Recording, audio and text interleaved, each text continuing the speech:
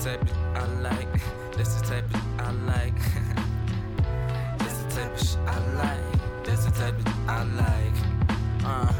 That's the type of I like. Dime a dozen.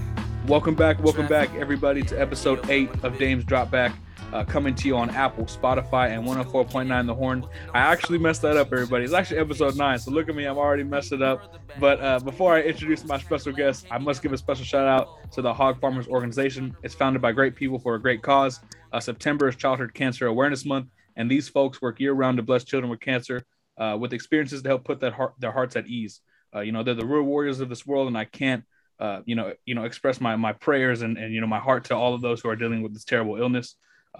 So shout out to the Hog Farmers. And, on that note, I'm your host, Damian Bartonic. And today I have two very special guests via Zoom. I respect these guys and their football minds. I followed Dre since I was in high school. I've met Jamal through the Washington football team Twitter. They're two really solid men, and I'm super glad to be joined by both members of the Trap or Dive show. Boys, how are we doing today? Life is good, things are, in the words of Future, I guess life is good, but what I'm saying, I'm doing well, man. I can't complain, boss, man. It's been a really good day. Same here, man. I don't have much to do today. It's one of my chill days. I'm actually just chilling until tomorrow, game time. I got my grass cut earlier in the week, so now Thursday is all about getting ready for this game. Yeah, it's crazy because right now Dre's like at the beach, I think, or something. It's wild. He has a nice, he'll be back before 8 o'clock tomorrow. Positive vibes. But yeah, this crazy. Yeah, I've been on their show once before, and I was telling Dre about how I legitimately started following him my freshman year of high school. Like that was the first time I ever interacted with him, and so it's been really crazy. Just the whole time, just always showing love. I know. It's been dope, I watched you grow into a man. Hey, it's crazy how the Twitter space works, bro. Damien, how old are you now? I think I asked you this before, but I forget. I turned 23 in May. So I followed Dre, and I forgot who else was popular back then, but he's always been popular, and it was with the RG3 stuff. That's when I first ever followed him, was with RG3's rookie year. A decade ago. Yeah, can you believe that? It's about to be 10 years.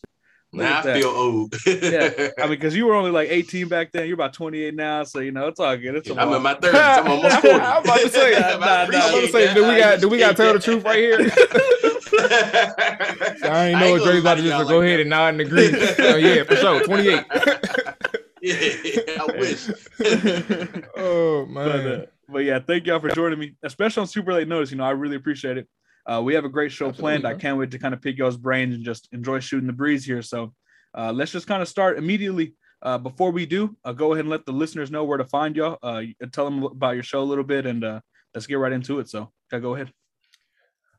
So you can find me on social media, Twitter, Let Maul Tell It, MUAL, because people sometimes don't know how to spell Maul. But yeah, you can find me at Let Maul Tell It. Trap or Die podcast is streamed live on Twitch, on the Let Maul Tell It channel. And then, YouTube is around, Instagram is around too, but those are two main things, man. Everything's good. And then the Apple podcast is Trap or Die podcast. Everything's all there for me. Yeah, and as Maul said, you can find me on the Trap or Die podcast with him and AJ.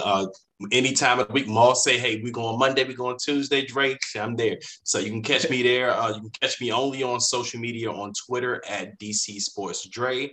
And I also have a blog, which I'm not going to put it all out there. I mean, the name, because it's too damn long. Put it out there. Partly I can't put it out there because I don't remember the damn website name. It's so damn long. I only know how to copy and paste the link right now, but I've been working on some stuff. So you can find me writing some stuff on there. And like I said, voicing my thoughts on the Trap or Die podcast. Yeah, check them both out. Dre's site is a blog spot site. So yeah, the name is super long. It's not like a simple little URL. Right. Yeah, not no easy thing. It's not a personal website. But yeah, go ahead and check them out. You already know, follow the podcast at Dame Dropback. It's already on Spotify, 104.9 The Horn. Everyone in Texas, I know y'all don't like the football team, but damn it, I'm coming with the heat. So you have no choice but to listen. Mm-hmm. So here we go, y'all. We're gonna start. Taylor Heinicke, everything's just wild right now. Washington football land right now. I mean, all the podcasts are going nuts. Everyone is talking about Taylor Heinicke, Fitzpatrick, this, that, and the third. So this may be a little bit of a blanket topic, but I can't really ask this question any other way. How are y'all feeling about Taylor Heinicke being Washington's quarterback one, likely for the next 6 to 8 weeks?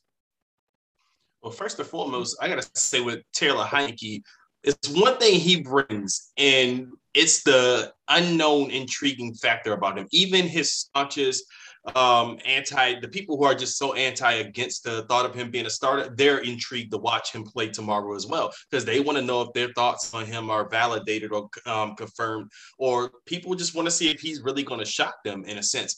And then there's people like me who I was enthusiastic about how he played in the Tampa Bay game.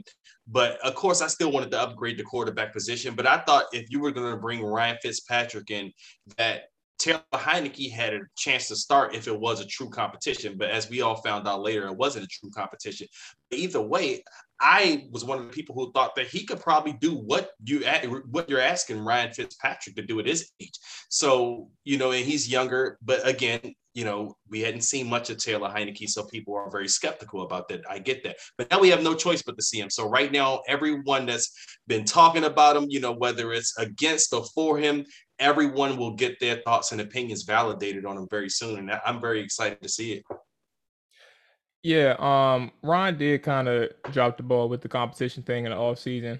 We kind of realized midway into the summer that, it wasn't really a true competition for real. This was Ryan Fitzpatrick's job. And, it is what it is for Taylor Heinicke. But at this point, to surmise the feeling and thoughts of Taylor, and this is no disrespect to Fitzpatrick, but it's about time.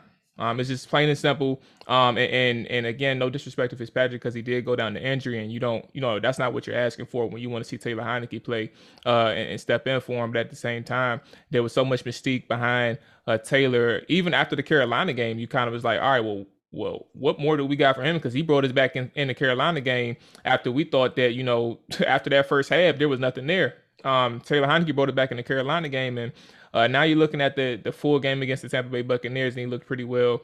And now you got 8 weeks of a sample size to kind of assess where he is and what good can he do for Washington. And if there's something that has future plans for him, and we'll see. We'll see, but I think I'm in the same boat as Dre in terms of excitement. I'm intrigued to see where Heinicke is and if this is actually some merit behind all of these sentiments for Taylor. Yeah, I've heard that same kind of belief that, like, hey, he can do what Ryan Fitzpatrick, was asked of. Basically, Fitzpatrick, they don't have exact, similar play styles, this, that, and the third. They are a little bit different. Heinicke can kind of move out. You can move the pocket a bit with him and this, that, and the third. But man, it's, for some reason, I just don't feel like Washington's season is like cooked at this point. Although they did lose their quarterback one, I don't see this whole deal of like, oh, Washington's just out of it, and I guess the right word is, it just intrigued. I guess that's where I stand right now, is because you can't, I'm not going to have these, super high expectations, and we'll talk a little bit about Heinicke more and kind of his game later. But I think you go into these next 6 to 8 weeks intrigued, a little bit excited, because he always gives a spark. I don't know what it is about him, his play style, but man, I think Nick Ackridge kind of said it right. And this is my show, so I can curse. If y'all want to, sure y'all can too. But he just does good shit. The green light. Yeah, I mean, he just does good shit. Like, and that's kind of the only way I can describe it, is like, how do you do this good shit? Like, he's not Patrick Mahomes or Josh Allen, but like, he just does good shit. I don't know how else to say it. So, I'm super intrigued, man. But and I was just gonna say, with Heinicke, he reminds me of one of those really short basketball players that are just damn good when they come in. Like, I don't know if you guys remember a guy named Earl Boykins. He was about 5'5", and people used to wonder, how does this dude do what he does against those bigger people? Like, he shouldn't be doing what he does at his size. But I know people like that, when they're that size, they have to learn every angle of the game. Like, they have to overcompensate for their physical limitations. So when, you see one that comes in and do what they do, you can kind of just appreciate the battle they've had up to that point, because they worked like hell to get that. And they are masters of their craft in a sense, but despite their physical limitations. So Heinicke, I'm not going to say he's a master yet, but some of that stuff he does is just uncanny, and you don't see the average quarterback making. But that's because he doesn't have the same, skill set that they have, or the same physical body that they have.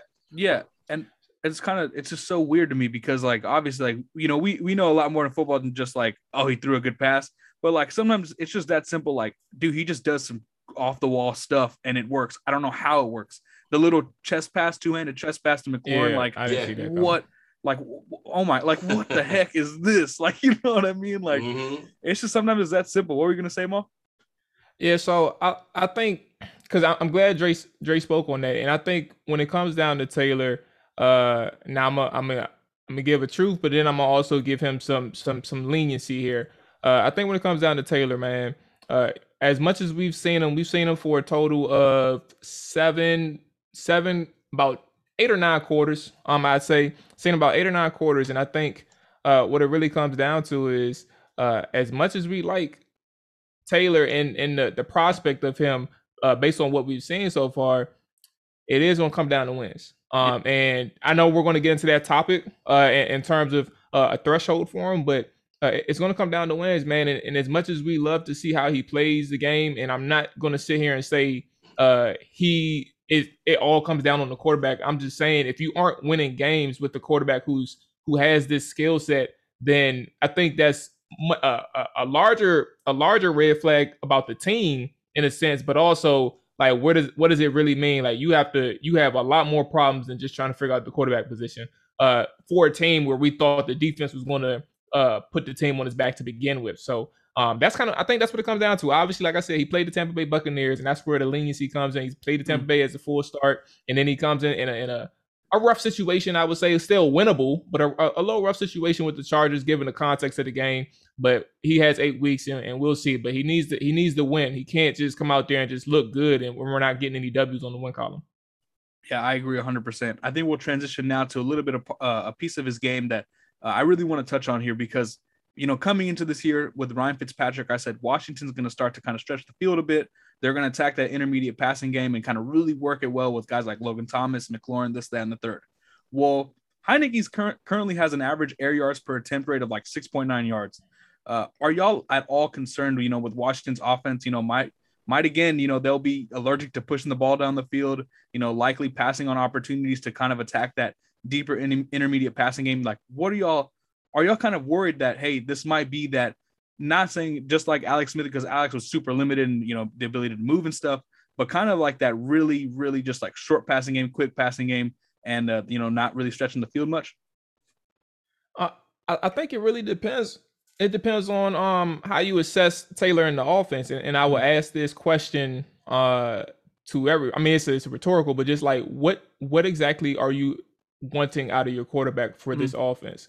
For example, Taylor Heinicke spoke yesterday. What's today? The 15th? Yeah, he spoke yesterday. And I was reading up on the quotes, and one of the things that he mentioned is that, he would love to get the ball to Terry McLaurin and Logan Thomas as much as possible, but he has to keep things within the flow of the offense when things make sense for him. And I think the common term that I used in the offseason was selective aggression, and that was for Ryan Fitzpatrick. But also, I agree with both you, Damian, and Dre, that they're similar in that sense. Like, they are selectively aggressive. They do take the shots, but also, we saw what Taylor did against the Buccaneers. It wasn't always downfield. He took a lot intermediate and short, and made sure to work the field as best as he could to keep the defense honest. And when you're talking about air yards, it can be concerning, like when you just look at the statistic itself.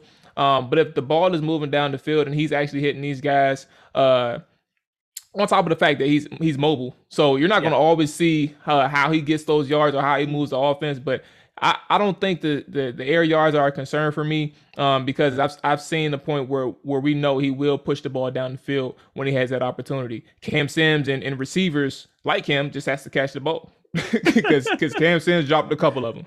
Yeah, no, I actually agree with Maul. I'm not overly concerned about that right now, and I think, regarding Sunday's game, a lot of that had to do with the offensive line. Like, you had to kind of go to a quicker passing game because Cosme and Lucas and those guys, they didn't have the best of it, especially Cosme. He got baptized his first game. So from what I saw, in my opinion, I think Scott Turner had to go to more of a limited lateral passing game. That's why you start to see a lot more wide receiver screens being called and things, because the QBs just simply didn't have enough time to step up in the pocket or wait for a play to develop downfield. But hopefully that's something that's worked on right now this week, as far as them getting in, they're studying film, and they're going to see how they're going to help Sam Cosmi. He's not going up against Bosa this week, but the Giants still have some pretty good guys on the defensive line. And, so if Cosmi's getting, having a rough game early on, they're going to have to figure out, or they have to have a plan B as far as helping him more out early in the game instead of waiting till later in the game. It's something that won't limit your game as well. But I mean, as Maul mentioned in the Tampa Bay game, he went downfield a few times, but not just the Tampa Bay game, the Carolina game that he stepped in last year. I remember the first few plays he came in, he immediately was looking downfield. And I was like, damn, this is the first QB we've had all year that's looking down the field, because Dwayne wouldn't do it and Alice couldn't do it. So I think Heinicke, those opportunities, if they're presented and if he's able to do it, I think you will see the air yard passing attack rate go up. So I want to kind of ask another question about this, a follow-up to that, because y'all made some really, really good points. Well, what's your opinion on it, right quick? Well, my opinion on it is, look at you. See, y'all are great. Y'all are great. My opinion, you wasn't escaping that. my opinion on this is, I mean, it's kind of simple. I'm not overly worried, but I am a little concerned, just a little bit. And I think who really kind of persuaded me in this, after kind of looking at the numbers, kind of watching that game back a little bit, was Chris Cooley mentioned like 12 of his completions, I believe, against Tampa Bay was like just shallow cross, screen, flat. And that's fine. Work that for sure all day. Take what the defense gives you. Don't worry about that. But it gets to a certain point to where you kind of have to start pushing the ball on the field. But Dre makes a good point. Last week you didn't have that, you didn't have that benefit. The line was getting cooked. We saw my guy Sam Cosmi had, baptism is right, whatever you want to call it. It was a very tough game. But I'm thinking that, hey, if this line can play like, just an average offensive line, so we talked about all offseason with this offense in general, average. That's all you need is average. If they can give that to you, I think Taylor can push that ball down the field. As long as he just doesn't fall in love with it, like we've seen with other Washington quarterbacks, then I don't think it's going to be a big deal. But I think it's a concern. It's something to make note of. It's something to kind of watch for. If, it's all, within the realm of, how the game flow is and everything like that. It's all situational. But I definitely think, it's a small concern, but nothing, to kind of, lose your mind about. I don't think we're watching 2020 Alex Smith, this Sunday or this Thursday. I think the good thing is, and I'll be quick with this because I know you got to follow up. I think the quick thing is, the good thing is that we understand that Heinicke he's a quarterback's quarterback in the sense that, I mean, obviously he's not the 6'4" guy, but he understands and he sees the field well, and he understands coverages and stuff like that, and knows where to go with the football. And I think that's the most important thing. We can't tell pre-snap, where he wants to go because we don't know what the play is, but odds are is wherever that defense takes him, he may make them pay for it. So it's not necessarily him forcing a pass downfield because, we want to get this shot out the way. But if he has to pass under 10 yards or within 15 yards, then it is what he has to do. Like, and he'll wait for that opportunity that whether it's one or two or maybe even 3 plays in a game where he's throwing it over 20 yards, then, it is what it is. But I guess we'll see. I wanted to follow up with this just because it's a little bit off topic, but still kind of within this realm of everything. Who do you think is going to be the more targeted player? Is it going to be J.D. McKissic or Logan Thomas, do you think, in the passing game with Taylor under center? I'm going to say with Taylor, I think Logan. Logan has proven, that he can be a big target. He can make himself big. Mm-hmm. Like, I know a lot of concerns were with the fans about play designs and things because they noticed one play where 2 guys were in the same area, but whatever.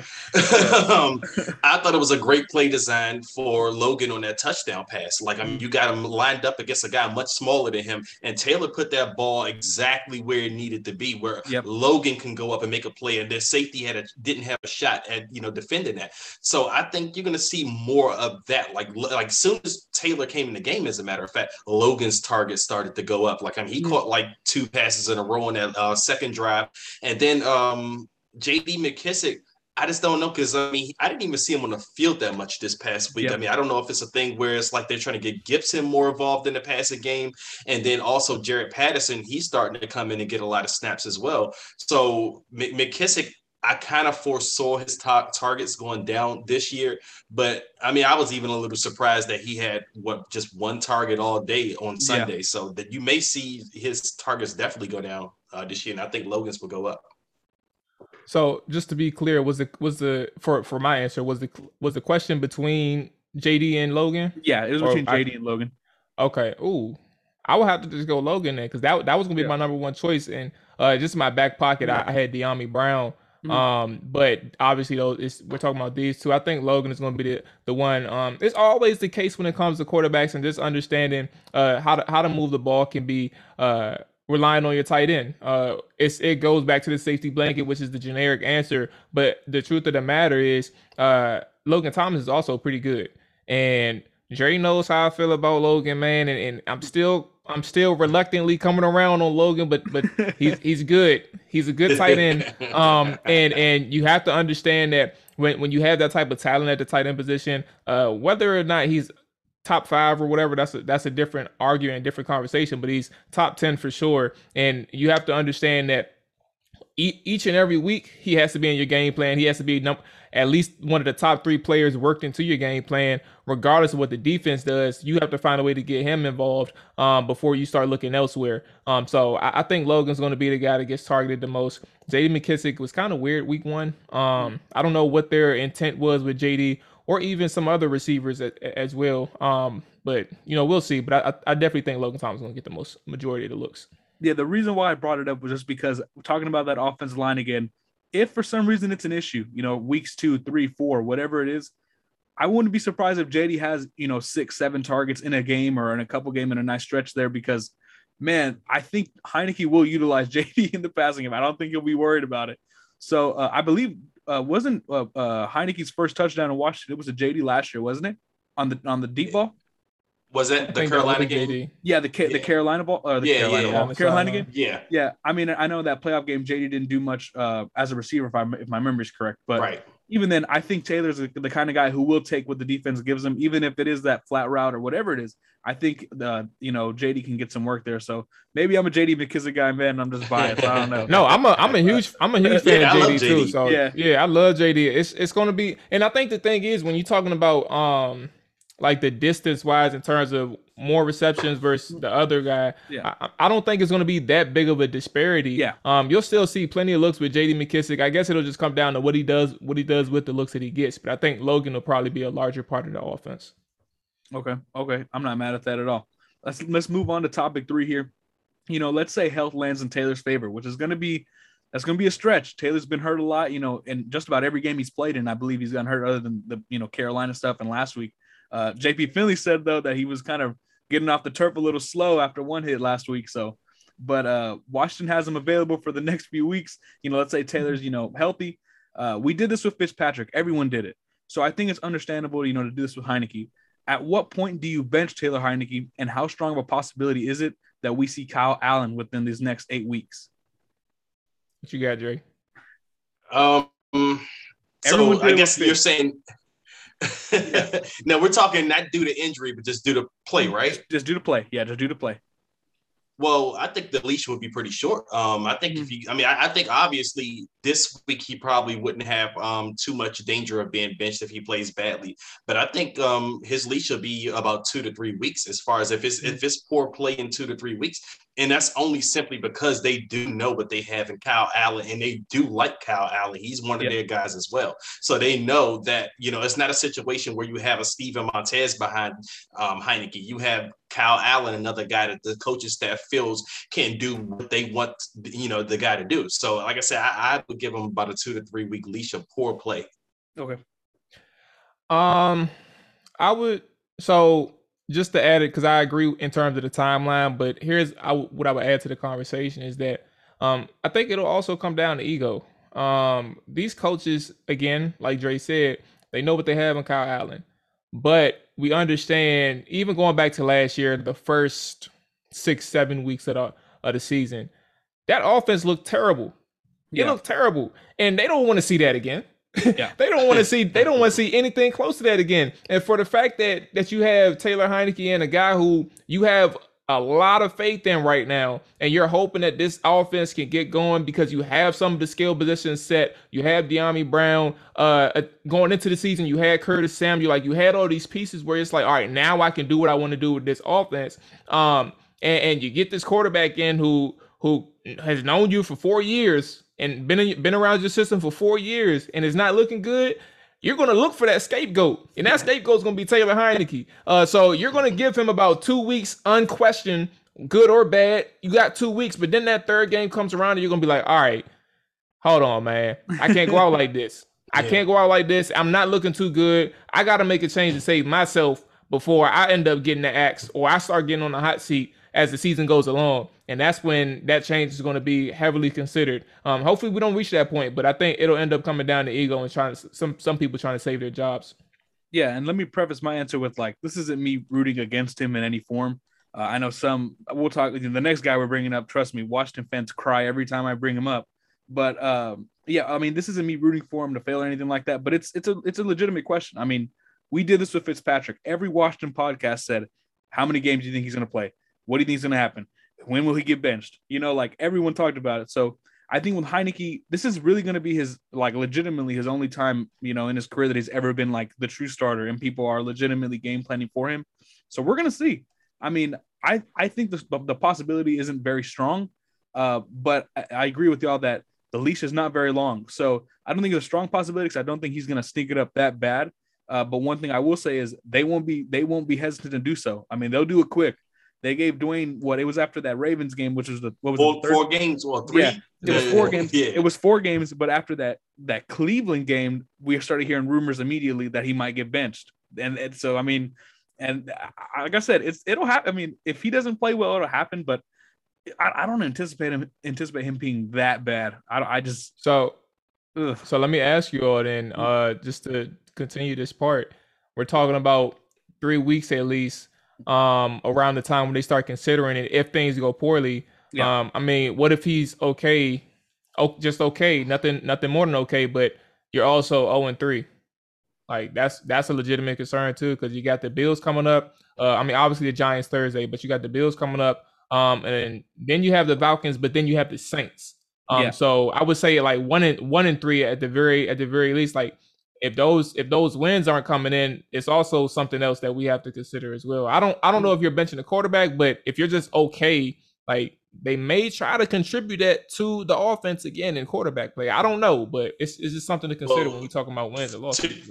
To that question, Jamal, I think if he's just okay and they aren't winning games, then that shows the team has bigger problems than they thought they had, because Ron Rivera has been kind of preaching all offseason that, you know, allegedly with this type of defense that you can have okay play at the quarterback or average quarterback play. You don't need a great quarterback. I mean, this is just off of Ron Rivera's words here. So if he's just okay and they're still losing every game, especially in my opinion, the Giants is a very winnable game, then yeah, this team has bigger problems than the quarterback.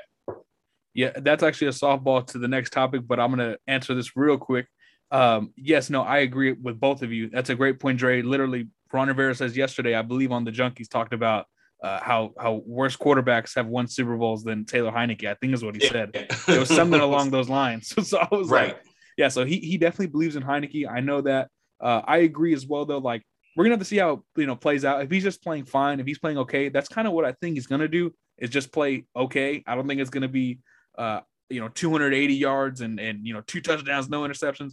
I think it's just going to be like, okay, average quarterback play. And I think they'll be fine with that. As long as he's not the reason why they're losing, as long as he's protecting the football, I think they'll be fine with it.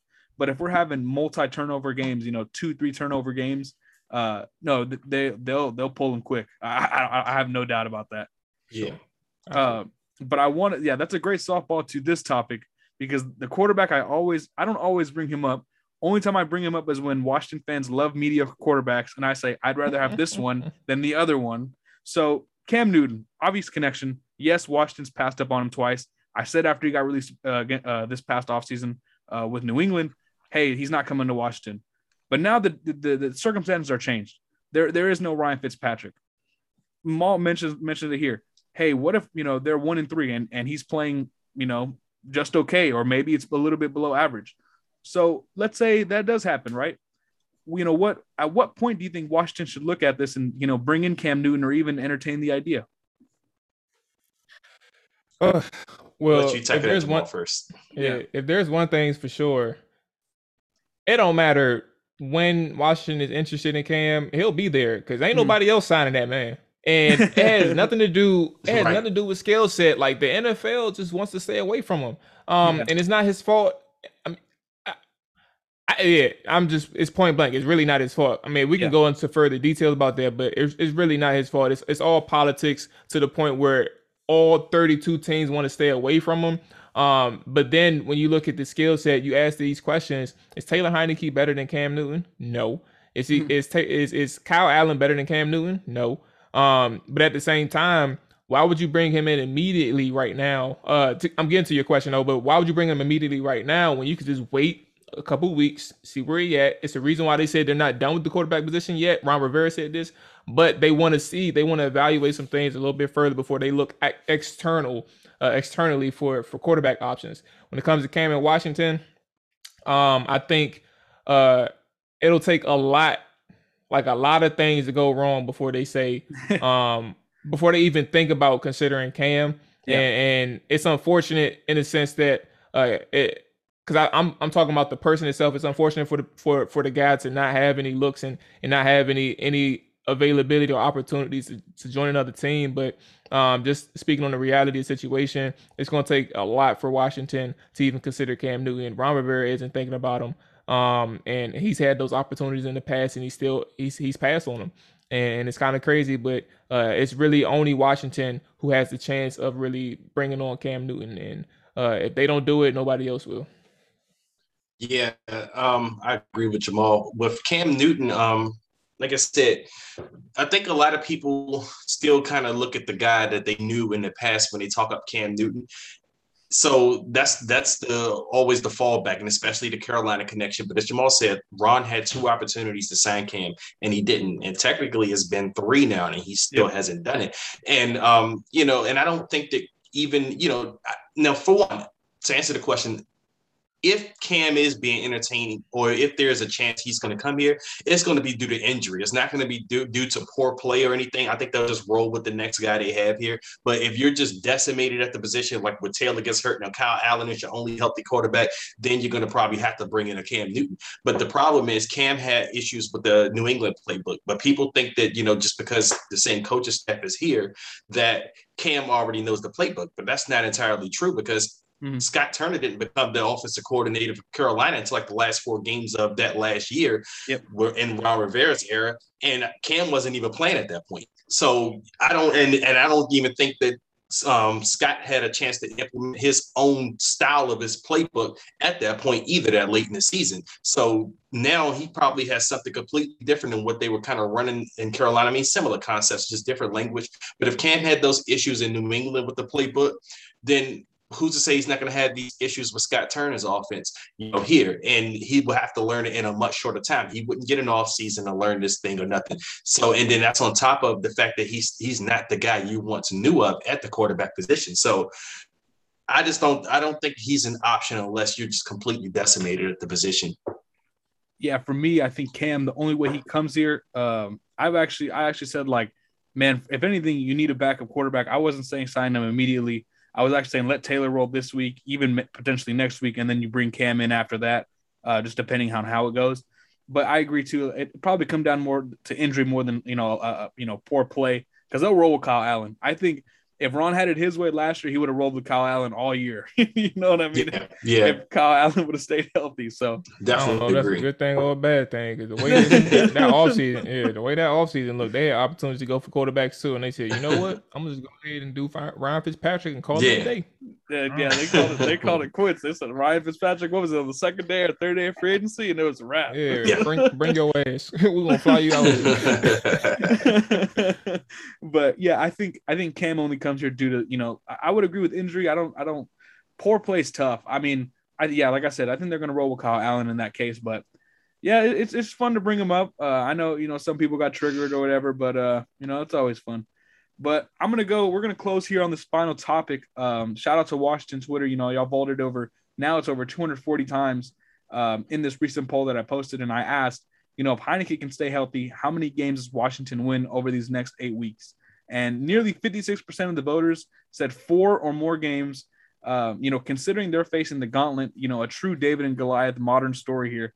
How do y'all feel about these poll results? And, where do you stand on this question? Dre, you go ahead. Well, and what was the poll results again? So nearly 56% said that Washington is going to win 4 or more games during this 8-week stretch with Heineke at quarterback if he stays healthy.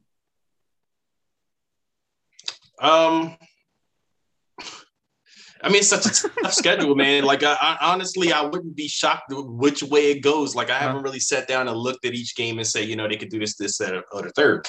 But for one, it depends on a lot of things, not just Heineke. It depends on the defense. Like, we have to get that defense going as we expected it to be, So one game is too early to tell, if that's the defense we're going to get for the rest of the season. So, but I guess if you put a gun to my head, I would say 4 games is reasonable.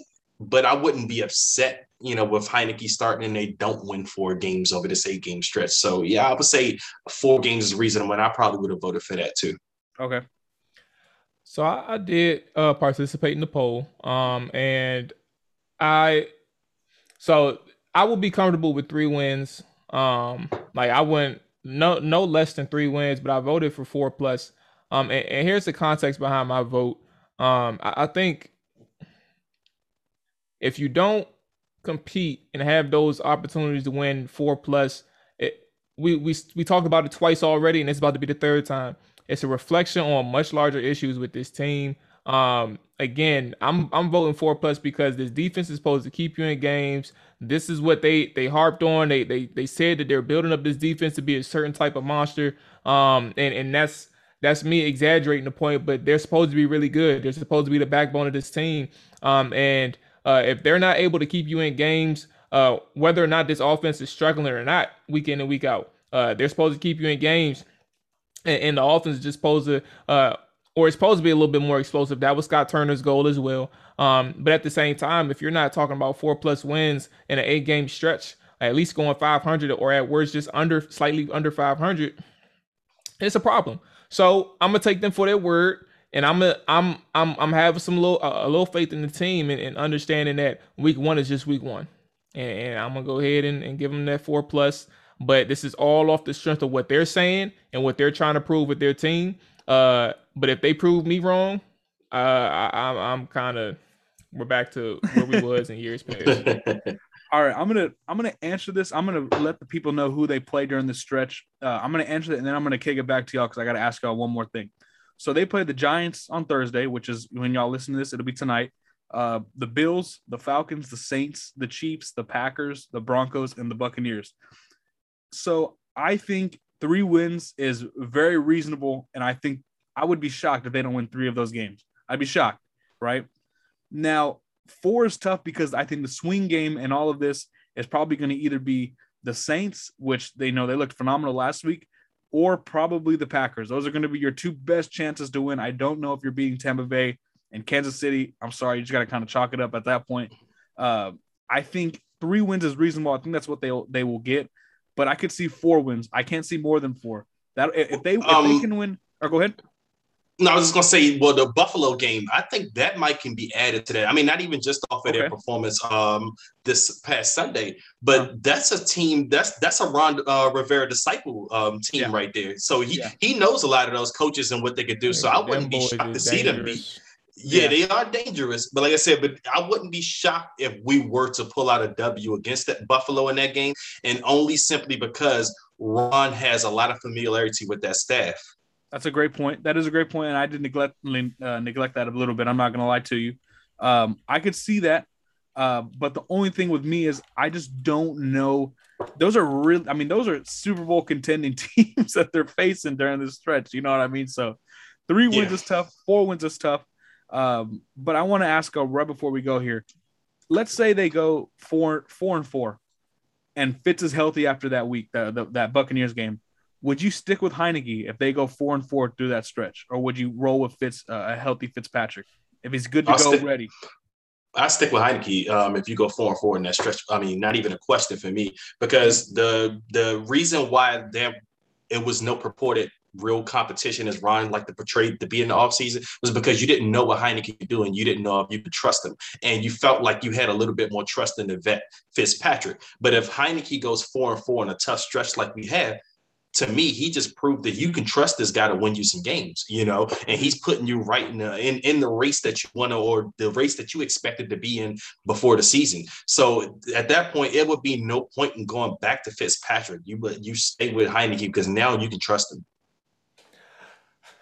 Hey, Damien, I think the question, while you asked a good question, I think that the question is, what the hell is Ron going to do? Because Ron has this mindset. And we've seen it already. Like, he has this mindset where it don't matter what you did before. Like, he's not gonna give up Fitzpatrick's job because of injury. He ain't gonna do that. He's gonna put him back in. And I don't think that's the proper thing to do. Especially if there's a momentum behind Heineke and how he's been performing throughout those games. So if he's been managing but also been playing well enough where he shouldn't be benched or shouldn't go back to QB2, I think the right thing to do is to keep Taylor in, especially at that point in the season. But then, like, it comes down to how Ron Rivera feels and how he wants to Fitzpatrick to be held. Because, I mean, you're talking about $10 million for a quarterback. And, while it's not a lot of money, he is the biggest paid quarterback on the roster. So, man, you do not sound very optimistic. You think that, man, once Fitz is healthy, it's his job again. Yeah, I think, and I'm not a hater of Fitz, and I like his game. And how he processes things on the field. But I just feel like I always believe, like, if somebody's playing good, why would you take them out? And or somebody has a hot hand, why would you shake things up like that? Just let things play out how they may. Unless they think that Fitzpatrick is drastically better than Heineke, then that's kind of the outlier. Well, see, now the thing with me with the with Fitz is, even when, he gets to his recovery date, how well does he move on that hip at his age at this point? Like Chris Cooley brought up a great point the other day I was listening to with Kevin Sheehan's show. He said that when Heineke got hit, he said he didn't get hit hard. He just old. Like, I mean, shit just starts breaking when you're old. You know what I'm saying? Like, I mean, like, I could have probably took that same hit and I would have got back up like nothing. Like, damn, it hurt a little bit, but I'm up. But Fitzpatrick got that hit, like, you know what I'm saying? Like, man, where's my wheelchair? So, like, you wonder when he come back, like, how's his movement and how can he maneuver behind this offensive line? And hopefully by that point, the offensive line is in sync and they're playing much better. So even if you had to go back to Fitz, maybe you feel a little bit more comfortable. But as it stands right now, I wouldn't feel comfortable putting Fitz back behind that line. I mean, because he's not the scrambler that Taylor Heineke is. But again, like I said, if Taylor Heineke's 4-4, I mean, in my opinion, I think it would be dumb to make a switch, because then you're breaking something, you're trying to fix something that isn't broken at the moment. So exactly. And especially coming off a year in last year where you had it was just a carousel at the position. Now, you're 500, and likely, I mean, you're winning you're winning one of those swing games that we mentioned, whether it's Buffalo, New Orleans, Green Bay. Like, I think it'd be very dumb to pull Taylor at that point. I would roll with him as well. But if that's all y'all got, I think we're done. I think we're going to close it out here. So yes, sir. Hey, man. Hey, I appreciate y'all. Hey, I appreciate y'all for joining me. Go ahead and let the listeners know where to find y'all. And again, thank y'all for joining me on late notice, boys. Everyone, y'all need to know that it was late notice and they came through for me. Hey, you our boy, man. We're gonna come through. But you can find me on DC Sports Dre again on Twitter. And again, Damien, I appreciate you for having us on, man. Absolutely. I'm Let Maul Tell It. Maul with a UAL, you know what I'm saying? No MAL. Let Maul Tell It on Twitter. Damien, man, when you pop out here, we got to get you at Stop Smacking, man.